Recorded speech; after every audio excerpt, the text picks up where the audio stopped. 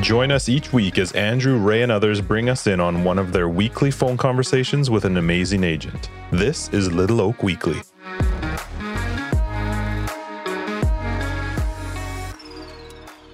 Hello, everybody. I hope everyone is having an awesome day wherever you find yourself listening to this.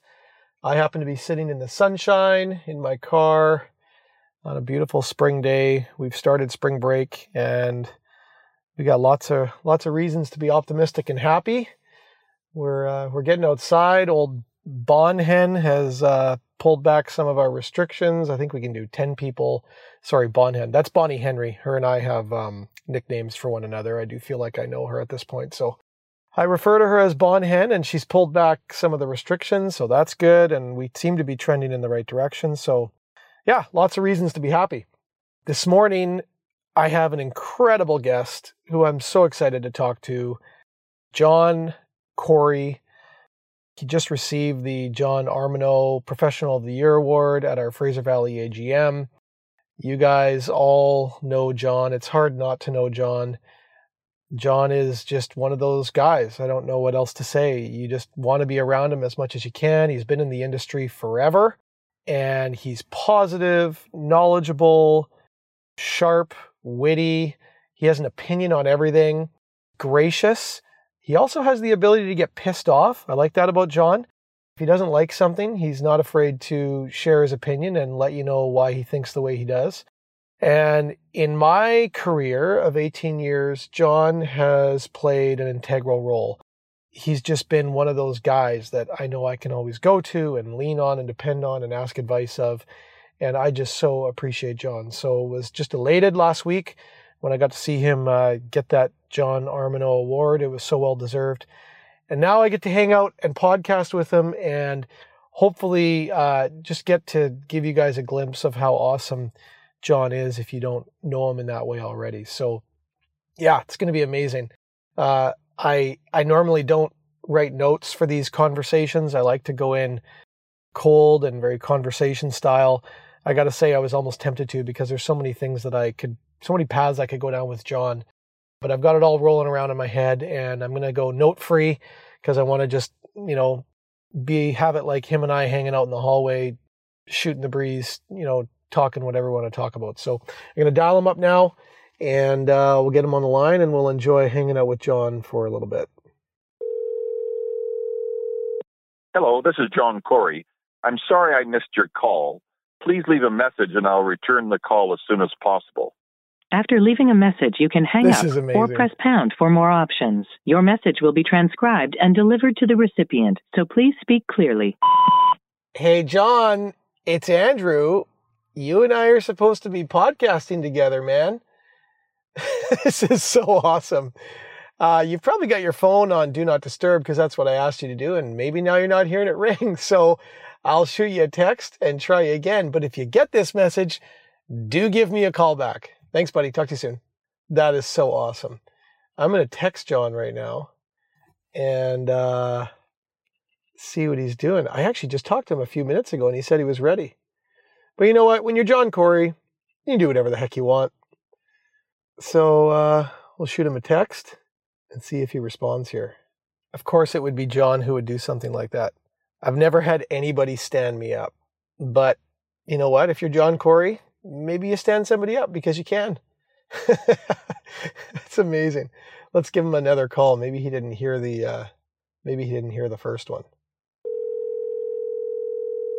Oh, look at this. John's calling me. Here we go. Hello. Hey, sorry, Andrew. I didn't. I've got it on vibrate. I went in. I didn't hear it. That's what I figured. I remember yesterday. I remember the last thing I said to you. I said, "Hey, John, put your phone on Do Not Disturb." And I thought, "Oh, that's what's gone on. Your phone's on silent. You can't hear me." Yeah, I've been sitting here. I was for the last 3 or 4 minutes, and I just looked and I see I missed a call. Well, I missed another call too. That somebody was. Anyway, no problem. It's all good. We're here now. You know what? And there's always more phone calls, right? There's, you miss one and there's another one waiting in the wings. Yeah. No, that's it. We can't hide. That's a big difference from years ago. People couldn't get us because we didn't have cell phones. or answering machines, or pagers, or beepers. Yeah. Hey, you said something. So you just triggered something in my brain. Let's dive right into it. You just said something that reminded me of something in your speech of recently winning the John Armineau Professional of the Year Award, which has got to feel pretty awesome. You said something that really struck me. You said, first of all, how many years have you been in this? Well, I was licensed in December 1967. Right. So we're talking, holy cow, 67, 30.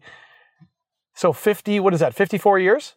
Yeah, this is the 54th year. Yeah. Unbelievable. So I'm going to try to quote you here. You said the industry has changed a lot over the years and technology has led the way.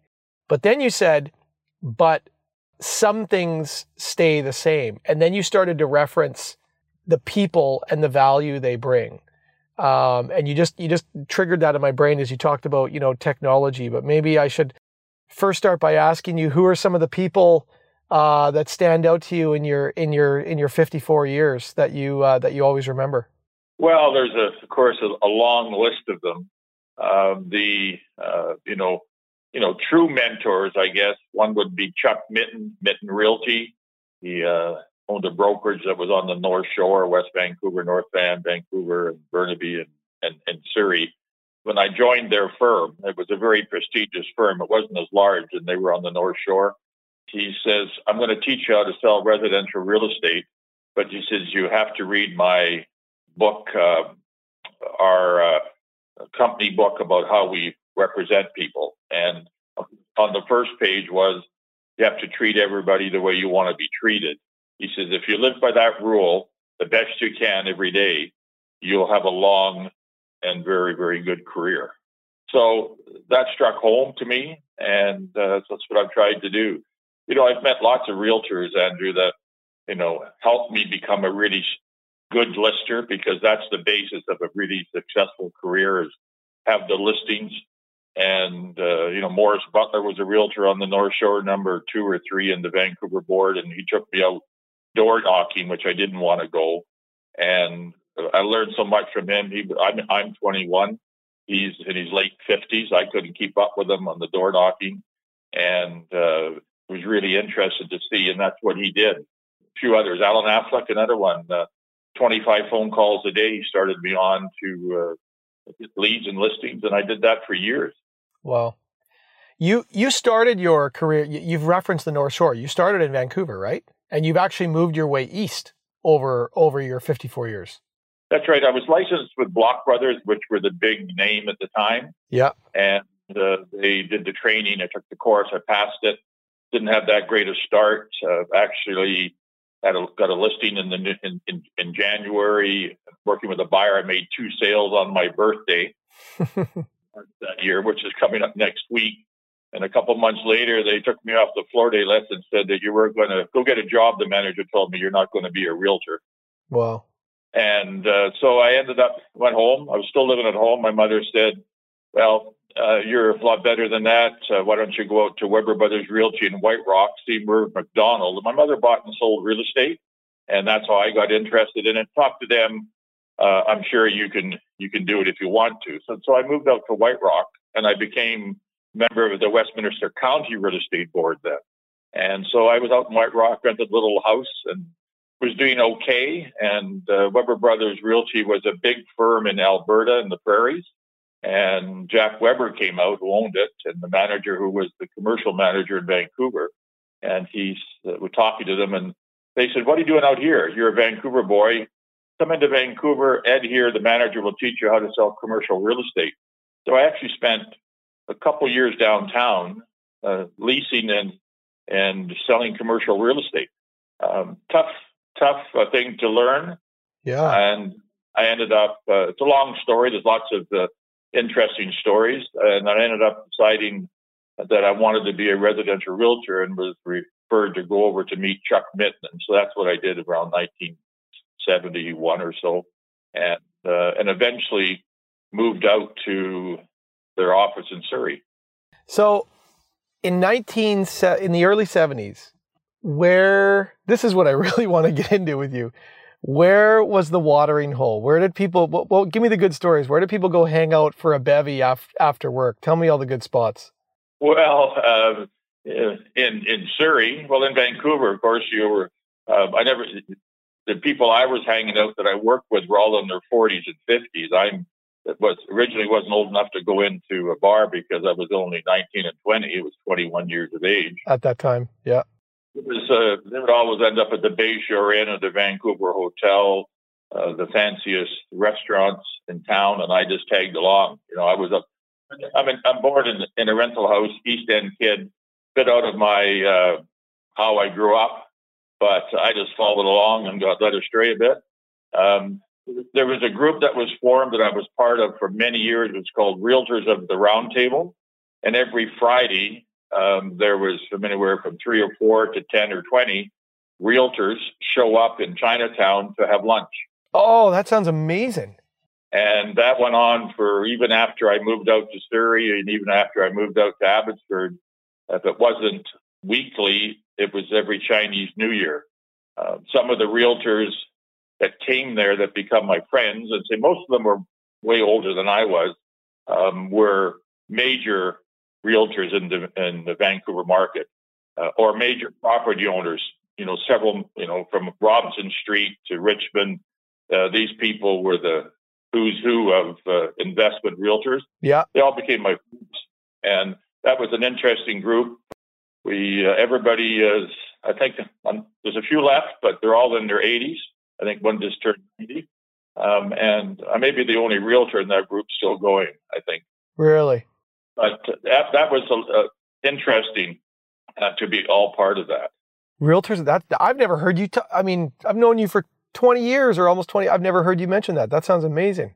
Yeah, no, it was. And you talk real estate, and you all became friends. And then the special dinners, the Chinese New Year, and sometimes a few others during it, because one of my friends owned several Chinese restaurants, so he would put on an event and everybody would show up. So you'd bring your significant other along, and it was lots of really good, honest fun, and we're all realtors in different stages of our careers.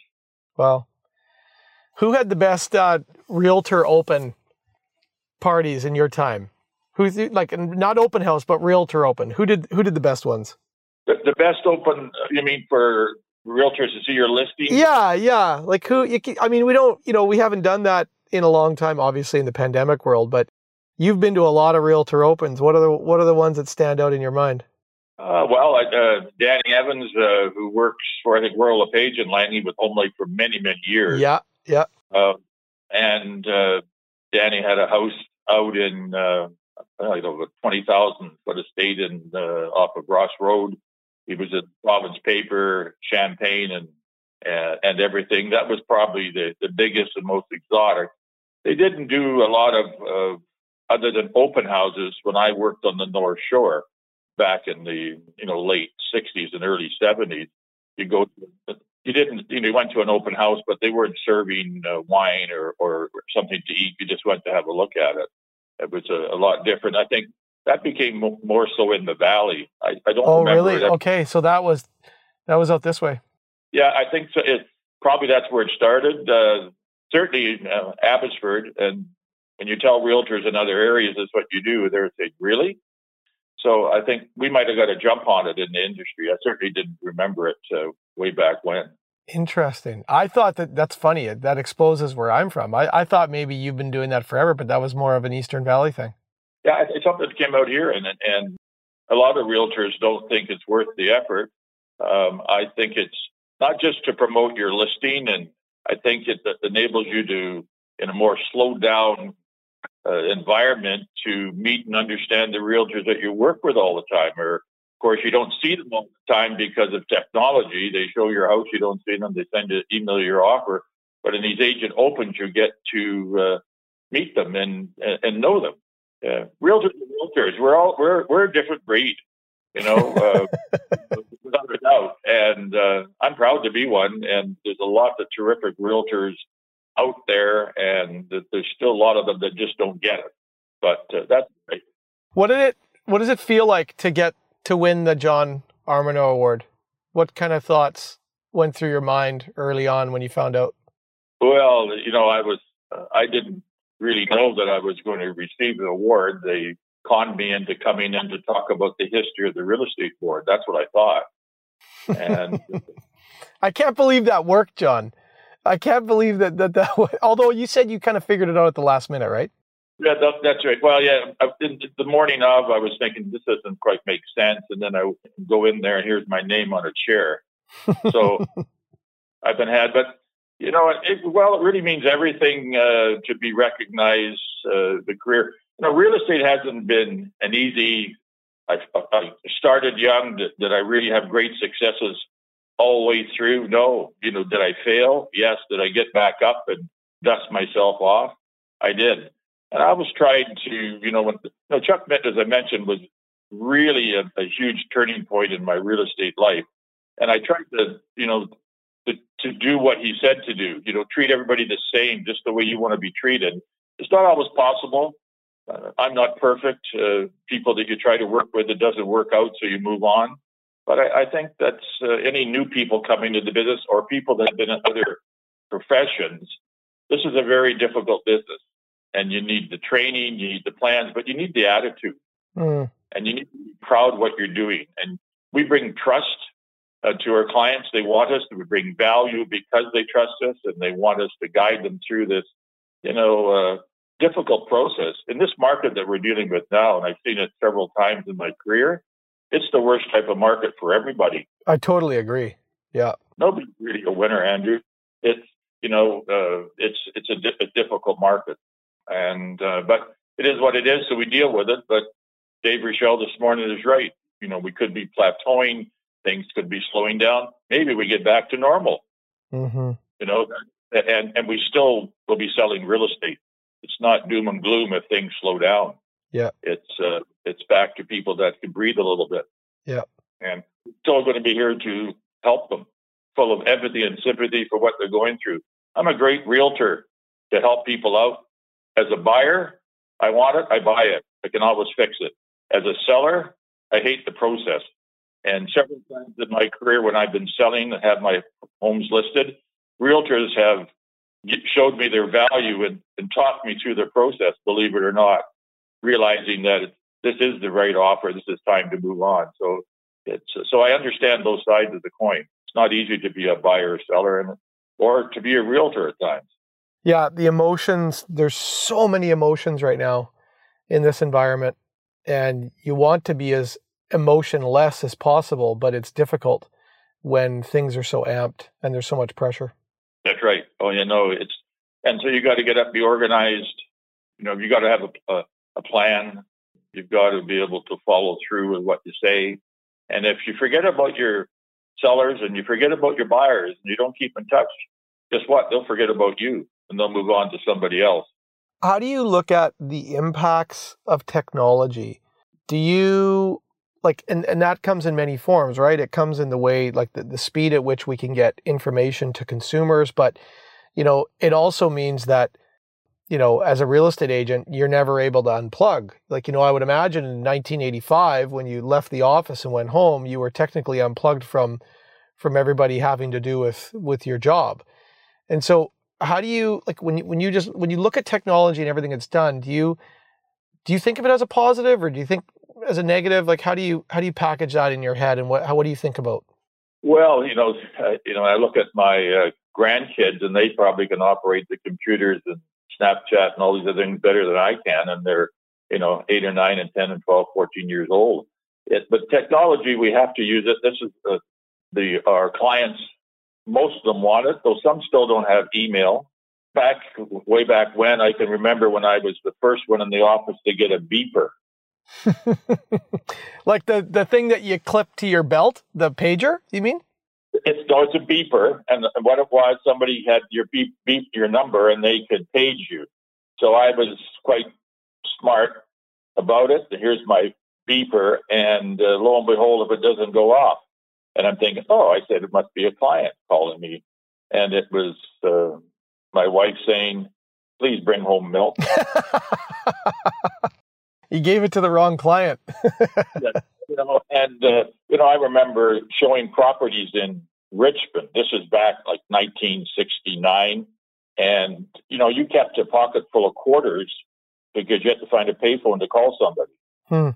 And the little company I worked for, just for a short period of time, one of these realtors that I met to the realtors at the round table. Yep. And Joe had an office on Joe Kwan, his name was, on Robson Street, and he owned half of Robson Street. And he had a radio telephone in his great big station wagon. So he says, look, take my car. You're going to Richmond. You're going to need to phone somebody. So that was a process. You call the radio operator with telephone company. They made the phone call for you. And then they asked the questions you want. And then I was able to set up a showing on a house. Wow. Through this radio telephone. And I can't remember what the bill was, but I'm going to say it was $3 or $4 at the time, which was astronomical. When you think gas was probably 25 cents a gallon, or a liter, whatever it was at the time. And, but that radio telephone. So we've got all this stuff. It makes it far more fast moving. And I've never seen it in my career than the last, 4 or 5, 6 years.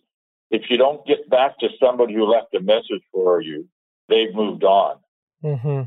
And so they want instant reply, instant information from you. If not, they'll get it from somebody else. And a lot of them know how to get all the information before they even call you. Mm-hmm.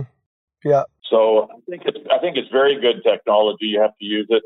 Online signing. I still go and see the majority of the clients I can when I'm presenting offers. Mm-hmm. Like when you're repping like a seller, you mean? Yeah, representing a seller, or got a counter offer from an agent. I will go over. It doesn't matter if it's 10:30 or 11 o'clock at night. If they want to talk to me, I'll go see them face to face, because I think they should be able to ask me the questions and I should be able to answer it for them. I think it's too easy to say, just shoot the offer over. I'll talk to you. I'll send it to you to sign. I think we don't earn our value and our trust that way as much. But the younger people, they think it's the greatest thing. And a lot of my clients, which I've been dealing with for 40 plus years, 3 or 4 generations of families that I've dealt with, they're my age, in their 70s and 80s. I go see them. Mm-hmm. Well, and that's what they're accustomed to. So that makes sense. But people who are entering the market right now, who are 30 years old, some of them would probably think it's weird if somebody wants to meet face to face with them, because they're so accustomed to doing things through apps and technology. That's right. Oh, technology is fantastic, and everybody doesn't embrace it. When I first started the board and they had a computer, this computer you could have had to put an anchor for your 50-foot boat. That's how big it was.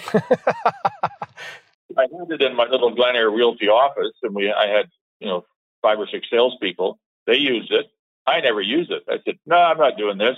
We had the tear sheets, little tear sheets that showed up in the office every morning, and you took the ones that you wanted to be showing people for the day or the week, and that's how you got the information. So now we got the MLS systems.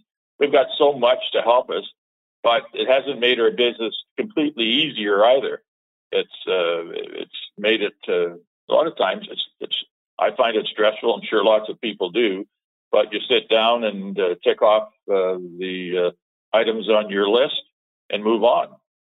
Yeah, the pace of the game has increased so much as a result of technology. That's what, like, I feel like, not that I grew up in that era, but I feel like in the 70s and 80s in general, when you would leave and go home from work, you would actually unplug from work. And now I think a lot of the struggle that people have, I certainly fight it on a regular basis, is just never actually being able to unplug completely.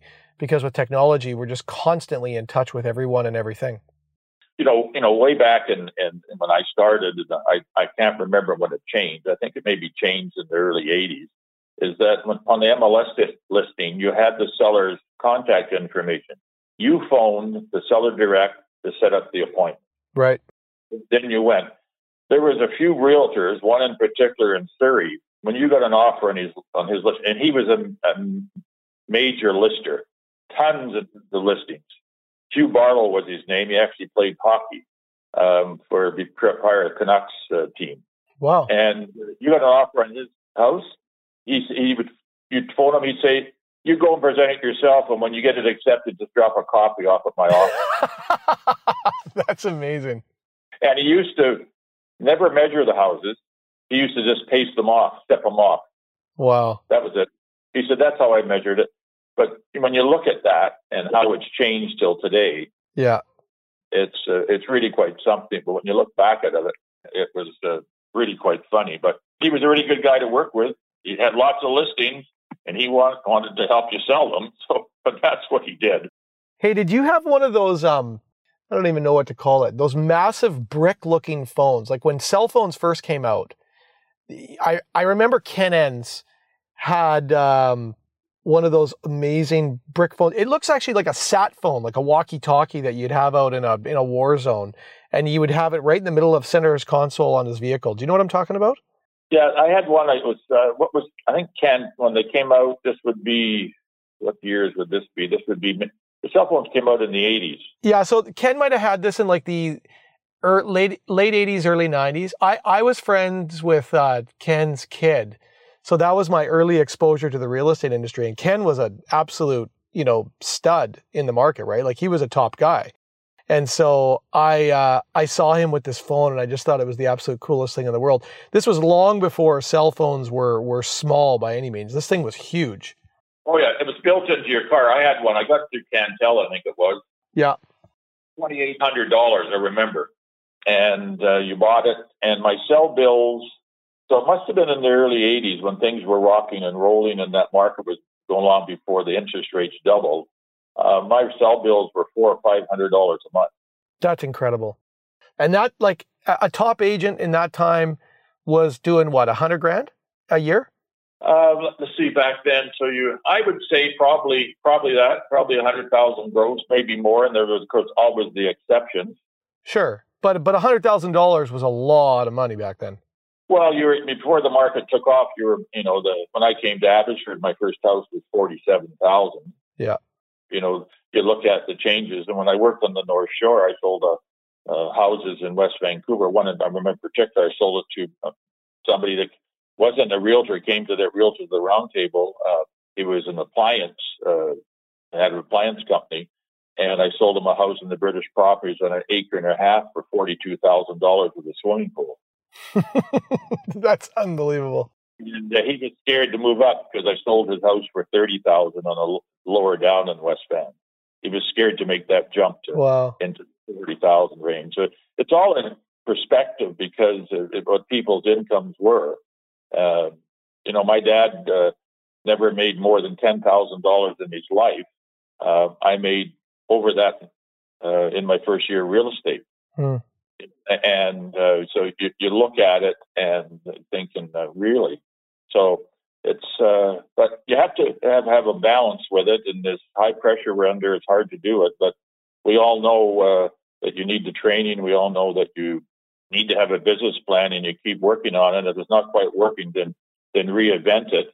But I see so many good realtors, whether they've been in another career or they're new young realtors coming into the industry that don't really have these plans or the training, and they're working away and they quit on their plan just about when it's going to start working. I think that's, we're fortunate in our office because we've got the Energizer Bunny Ray in Canada. Probably the best trainer I've ever seen in the industry. Everything Ray explains to you and teaches us. He did it in Fort St. John. I still can't believe that you can sell 100 houses plus or properties in Fort St. John, because I haven't been to Fort St. John, but it's not that big on the map. It's not much. It's not much. And it's hard work to be successful. And it took me a number of years to figure out till I got to the North Shore that you have to be a lister. And Chuck Mitten taught me that. Alan Affleck was the realtor over there that got me doing the cold canvas calling. And I realized, and then when I moved out to Surrey, I was switched on to it. That's all I did was go after listings other than Sunday, 6 days a week.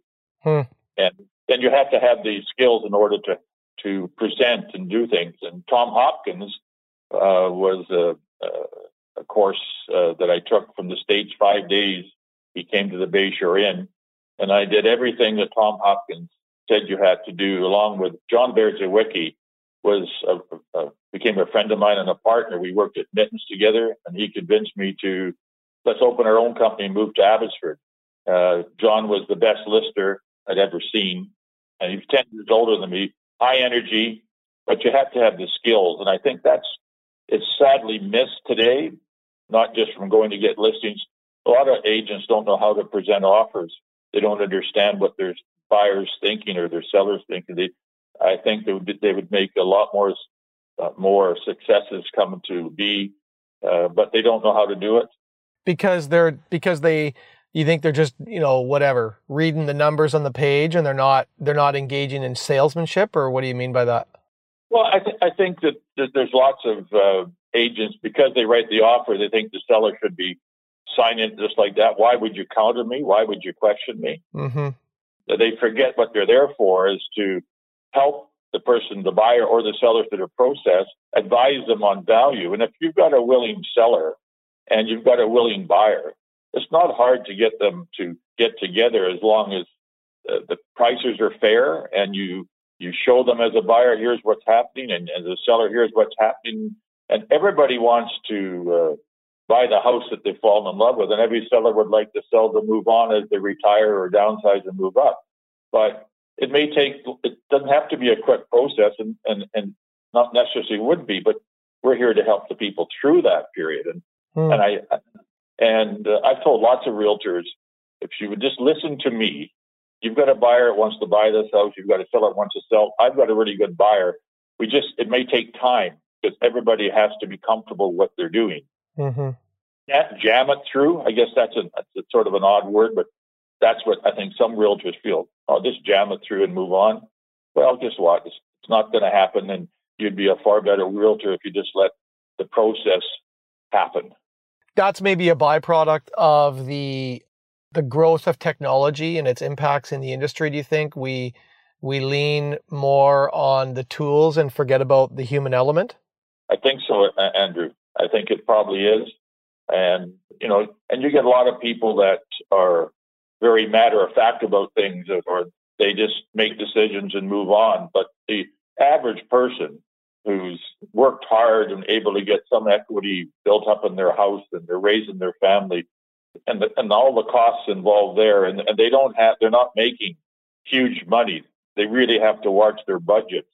And we get paid really well for what we do, but we have to earn it. And I think that's a big thing for our industry, and probably why we don't have the greatest look from the public, and we get criticized. And it's probably deserved with the way some of the agents handle their business. The majority of the agents that you and I work with in our company and across Fraser Valley, there's some terrific agents out there who are all proud to be a realtor. They're all trying to do their best, and they're trying to help everybody through the buying and selling process. Yeah, and I would say, like, I've done this 18 years now, and I would say the professionalism in the industry is improving. It's better. We can always point to the negative, and I can only imagine if taking a 40 or 50 year look as you can, you've got to be, I think we can say in general, we're improving and getting better, don't you think? Well, absolutely. And it hasn't changed that we have to earn their trust, our clients, and we have to show value. That's the same, never going to go away. I did sell one house a number of years back. People from Seattle called me. They were referred to me. They bought a house in Chilliwack. They never saw it. About 20 years ago, I tried to get them to drive up. They said, no, we're fine with it. We see the pictures. I had the virtual tour. I had things specially done, posted online for them. They would not come and see it. And they bought the house. I was shaking in my boots when I met them up at the door to give them the keys. And she said, it's my dream house. It's everything I've ever wanted. I just about fainted because I was under pressure. But you know what? I think coming down the road, especially with new construction and how that's presented by developers, a lot of people will be buying without viewing. And that's really what's happening too, I guess, in these projects. There's the foundations in the ground. Here's the show suite. And so we've got that happening there. And it's probably going to happen in the used residential market too. Did you get through the 80s unscathed? No, I wish I could say it did. Did it No. did it crush you, the interest rate hike? Yeah, well, I was doing a great thing, selling lots of real estate, and then I decided I should be a developer. Building an apartment block. I had a small subdivision. I decided to become a partner in a restaurant. I was a partner in a mailing machine business. Wow. And I leveraged myself out. The banks were so easy. You just walk in and they would give you any money you wanted. I used my own money. And one day it jumped from, I remember the first house I'd ever purchased was a house on Emerald Street. And I went to the bank, the credit union. It was a 12% mortgage, and I didn't lock it in. I'd always locked in for 5 years. That was, if in my short career, made sure, or a 3-year. And the interest rates doubled. It went from 12 to 24. Wow. The loan on the apartment block went from 12 to 24. The loan on the rest, everything doubled. And you go, wow. And so it was there's an old saying that came out of this. It was all positive in the end. At the time, it was interesting, for sure, is that stupidity gets you into trouble and pride keeps you there. Wow, that's good. And you had to, so I ended up back to square one and get back to work. And, it was a difficult time. Personally, my life fell apart. I ended up being a single parent, and my David was 5, my daughter Marla was 3, and so I raised them through all that. They didn't know what we were going through, because even though it turned out to be a rental house, they didn't know that. They had stuff when they went to kindergarten at school, whether it was macaroni and cheese every night, and they didn't know any different. But it was an interesting time. I learned from it, and I see people going through it, and it's a tough thing, but you know what? There's a light at the end of the tunnel, and you'll all come out of it. A lot of people got hurt really bad, but I thought I was going to be an empire builder. I should have just kept doing what I should have been doing. You just buy up some property, but don't leverage yourself so into the big things, because you can get hurt. And I did. Wow. Does this environment we're in right now, I mean, I know it's not the same circumstances, but right now, money is cheap and free and easy to get.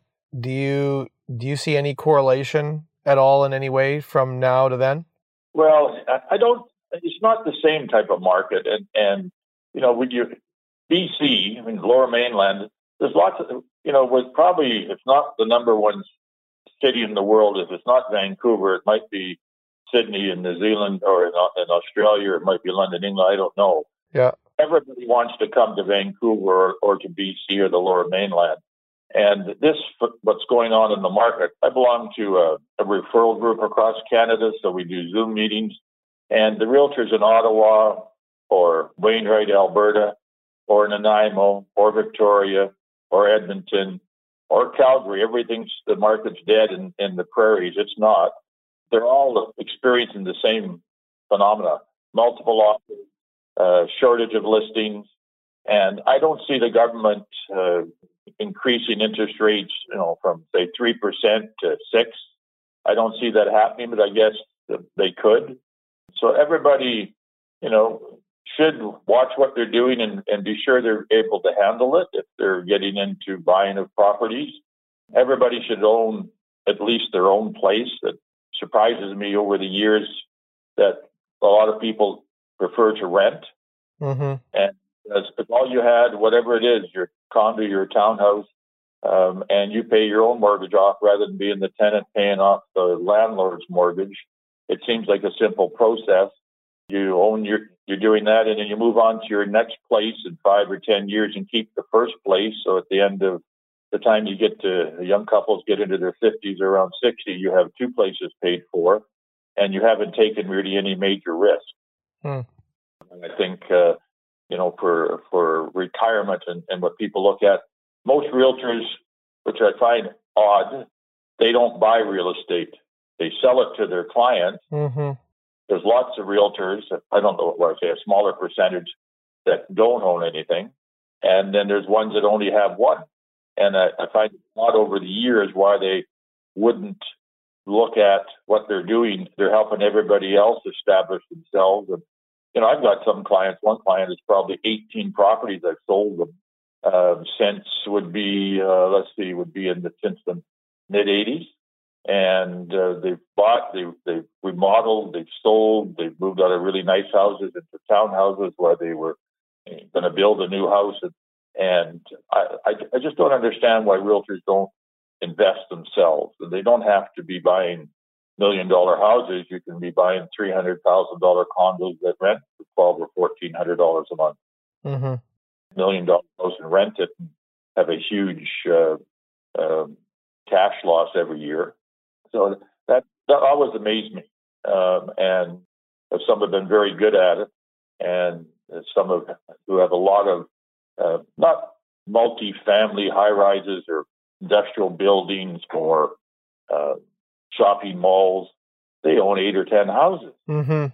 And that's all they did is kept buying every 2 or 3 years a house and then moving up to a little nicer one and remortgaging and using their equities and saving their money.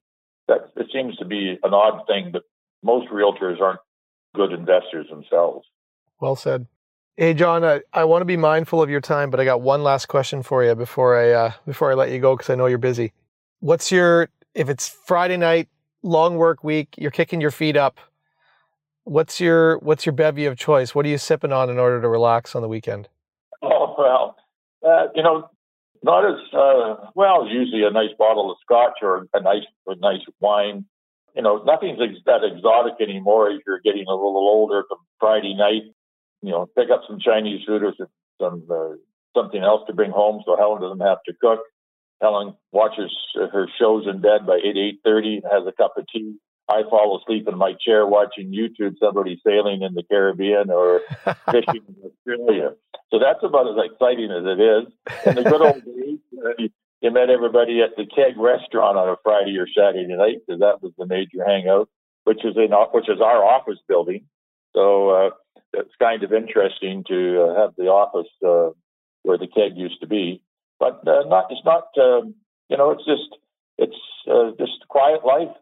And not anything too much, but it's you set Friday nights. What I'm thinking about, the 3 or 4 or 5 houses I got to show the next day, and the following up with your buyers and sellers at the end of the week calls, and it's all good. It's been a terrific journey, and I don't see any reason why I'm going to stop. I love to see the success and watch my son, as you commented. David has found out what the answer is, and he has a plan to follow, and he also works extremely hard. Mm-hmm. And, and like in your success in your career, and you've earned it. It's not something that was given to you. You came in, you understand the sales process, you move through it, your successes. And there's so many other people out there that might not have the same personalities and as outgoing, that are terrific realtors, and they can be even better. And that's why I love being a realtor. When I hear somebody, and I always talk to them and I encourage them, because it's been my greatest decision to become a realtor. I'm going to continue to do it and share my stories. There's lots of them I can share, lots of funny things that have gone on in offers and presentations over the years. And I started writing a book last year and writing things down. And oh, wow. As long as I can, my memory, I got to write them down or I'm going to start forgetting them, Andrew. But yeah, totally. But it all goes back to doing the best for your buyers and sellers, and you won't have to worry about the success in your career. You'll have a very successful career. Wow. John, thank you for being generous with your time and doing this. I love hanging out and talking with you any chance I get, and doing it in a way that we can record it and share it with everybody else is just absolutely tremendous. So yeah, thanks again. Obviously, I hope to see you around real soon. Yeah, my pleasure, Andrew. Thanks a lot for reaching out to me. I really enjoyed it, and you have a great day. Yeah, you too, man. Take care. Bye. Bye-bye. I love that man. He's so amazing. I hope you guys all got a glimpse of how incredible John is. I know you would have. I wish you could have seen a video recording of this conversation. I was smiling the entire time just because I'm just so overjoyed every time I get to shut up and listen to a guy who has, 50 odd years of incredible experience, wisdom, and grace that he just loves to impart on those that he talks to. So there you go. That's an awesome part of your day for you, wherever you find yourself listening to this. John Corey in the flesh. Hope you guys are well. Enjoy the sun, and we will be in touch again soon. Bye.